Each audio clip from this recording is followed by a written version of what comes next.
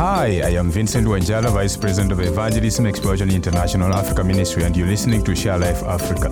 In today's world, it is common to feel isolated in an age where it seems we should be the most connected due to the internet, social media, and FaceTime. We actually are less. And as the church, we ought to look opposite of that.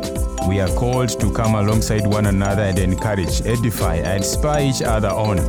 And the outpour of the family of God being connected is the community changing to the glory of God.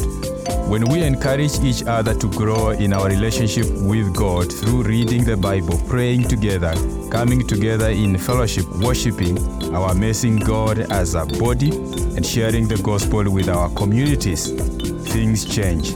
Neighbors are reached out, co-workers hear about the love of Jesus, and cities start to look a little different as Christians come together to be the church.